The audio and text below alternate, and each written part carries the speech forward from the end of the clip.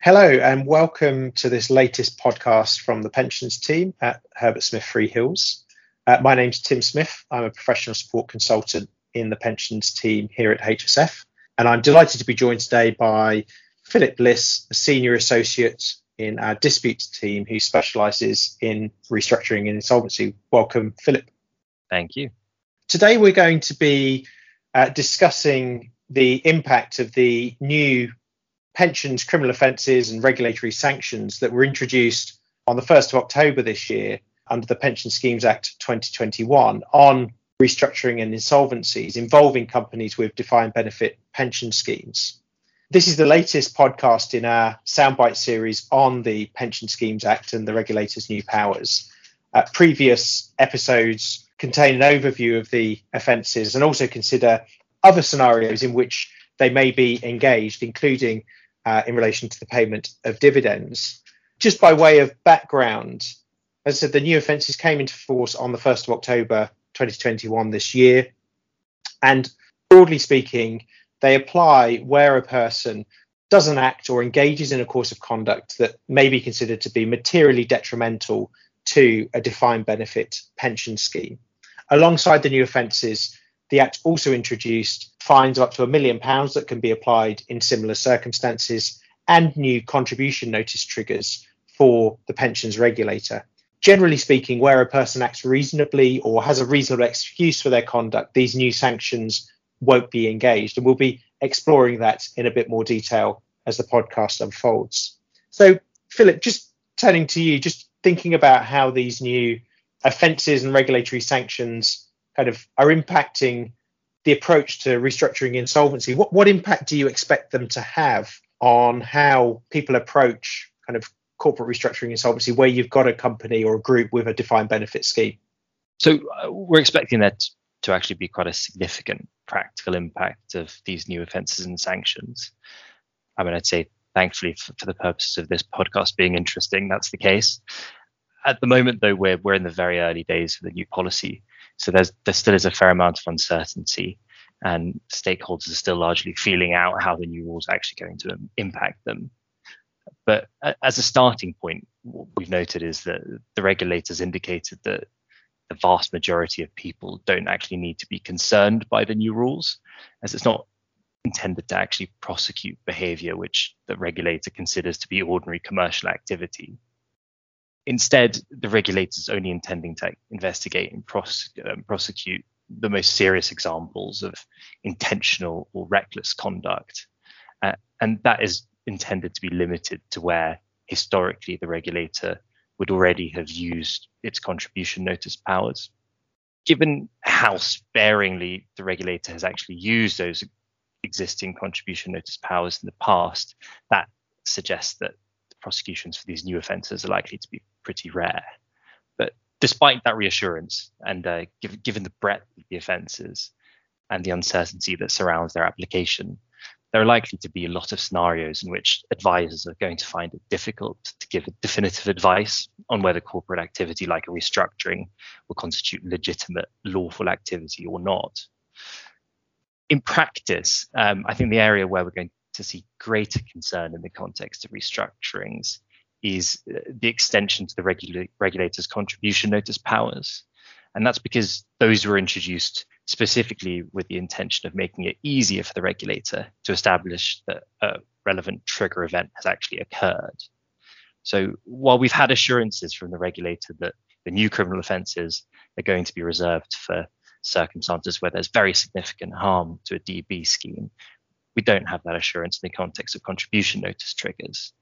So what I think we're expecting to see is that the regulator is going to use these powers as a sliding scale, where you see contribution notices issued most frequently, then that's followed by financial penalties, and lastly, you'll have criminal prosecutions, which are reserved for the most egregious acts. And the regulators issued guidance to kind of explain how it sees these new kind of offences and sanctions being applied in practice. What does that say about specifically restructuring and insolvency and how that may be impacted by these sanctions? Yeah, so the regulator has given some relatively useful guidance as to how restructurings are going to interact with the new offences and sanctions, and they've given us some clues as to how they intend to enforce them. So there are probably three key points that I'd draw out for you. The first one is beginning with the key restructuring processes. So the regulator has given specific guidance in relation to Part 26A restructuring plans and company voluntary arrangements, which everyone will know are referred to often as CVAs. The regulator's policy has helpfully confirmed that a person would generally be expected to have a reasonable excuse for their actions, where they act in accordance with a Part 26A scheme or in accordance with the CVA. And to be honest, it would have been slightly surprising if the policy didn't carve out court-authorized restructurings, but interestingly, it hadn't been in the original draft text, so it is a useful clarification. It's also notable that the policy doesn't actually give the same reassurance where you're talking about a corporate moratorium. Now, what that suggests to us is that any decision by the directors of a company with the DB scheme, of course, is likely to be subject to greater scrutiny from the regulator where you're talking about a moratorium. The other crucial point is that even though a restructuring plan and a CVA have essentially been blessed from the regulator's perspective in light of their guidance, it's still well open to the regulator to seek to impugn all of the steps that preceded those restructuring plans or CVAs. The second big point to flag is that the regulator's given some interesting guidance, which gives some clues as to the type of restructuring related activities which could or couldn't be caught by the new offences and the sanctions. The regulator has importantly given guidance on whether the relevant person had a viable alternative, which could have caused less detriment to the DB scheme. That's relevant to the regulator's consideration of whether the detriment should be considered central to the party's purpose. Again, helpfully, what the regulator's policy has done is that it's recognized that the amount of time available to directors to consider alternatives and their capacity to incur the cost of doing so may be limited. That's particularly because in distress scenarios, events move at pace and decisions need to be made quickly. Policy also recognizes that those decisions need to avoid material destruction of value, as that would be detrimental to all stakeholders, and that would include the pension scheme creditor. So what that suggests is that the extent to which alternatives could and should be explored is going to be context dependent, and where you're in a situation where more time and more resources are available to directors, they'll be expected to spend more time exhausting alternative courses of action. Presumably, if the consequences are more serious to the DB scheme, then you'd also expect the inquiries to be more extensive. Now, on its face, that guidance does seem pretty sensible, but the tenor of a lot of the regulator's guidance indicates that they may not actually be that realistic, as the amount of time that directors have in practice in distressed situations. The reality is that directors have very little time to consider alternatives, and these are high-pressured circumstances. A further point to keep in mind is that the regulators actually assured practitioners that they won't take into account hindsight when they're looking at viable alternatives, which could have avoided or reduced the impact of the scheme. So, for example, the directors of a distressed company could identify alternative restructuring proposals, but when they assess the relative detriment between those alternatives, that could involve some judgment as to future events.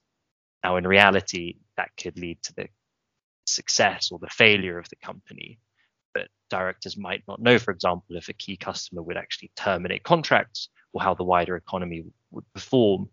So the regulator has made the useful statement that it will undertake an assessment of their actions, taking into account their knowledge, including their reasonable expectations and forecasts.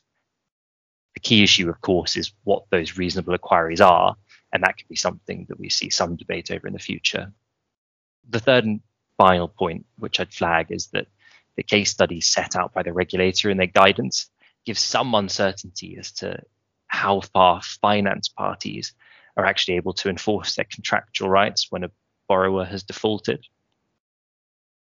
In particular, there is a scenario given by the regulator where an employer has breached its banking covenants, and that entitles a lender in the ordinary way to withdraw those facilities immediately.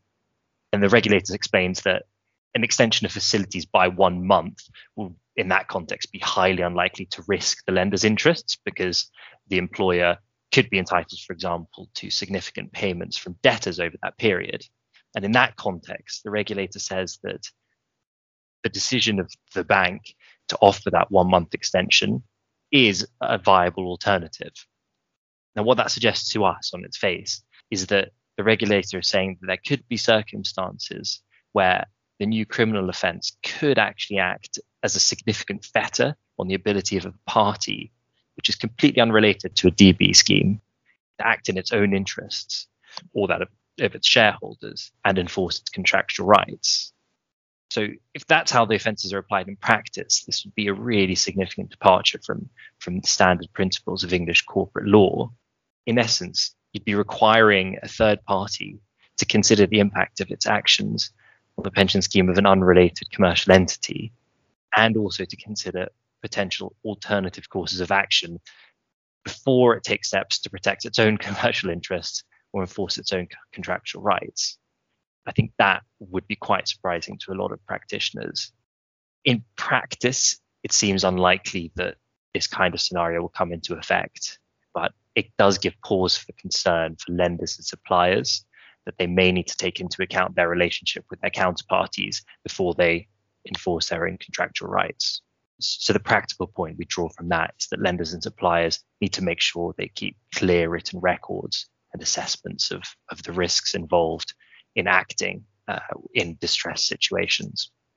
So kind of given the new offence, you've begun to talk there about some of the kind of practical steps that parties can take, but what other practical steps are you advising stakeholders take in order to mitigate the risks associated with these new offences? Well, I think the key starting point is to carefully consider 5 big points. The first one is considering the potential impact of the restructuring, whatever the arrangement you have in mind is, and whether that could engage the offences and sanctions. It's an obvious one. The second is considering the extent to which any material detriment to the scheme can actually be avoided or mitigated. The third one is considering the rationale for your actions and whether that is actually likely to amount to a reasonable excuse. The fourth is thinking about when and how you should engage with the scheme's trustees, engage with the regulator and the PPF when necessary. And the fifth is you should consider whether it's appropriate to actually seek clearance from the regulator in relation to the proposed restructuring arrangements. So those are the 5 key points to consider and analyse. I'd also add to that the regulator expects that people it investigates are able to put forward evidence that show that they acted in a way which might be a reasonable excuse. And the regulator expects that there are contemporaneous records to justify that. Things like minutes of meetings, correspondence, and written advice. So it's clearly crucial in the context of a restructuring where it might impact on the DB scheme that the decision makers and other parties and stakeholders maintain clear and good records of the decision-making process, the assessment of the impact on the scheme, the adequacy of mitigation, engagement with the trustee, with the regulator, and also copies of all advice received. So I think those are probably the principal practical responses that you can put into place to minimize your exposure.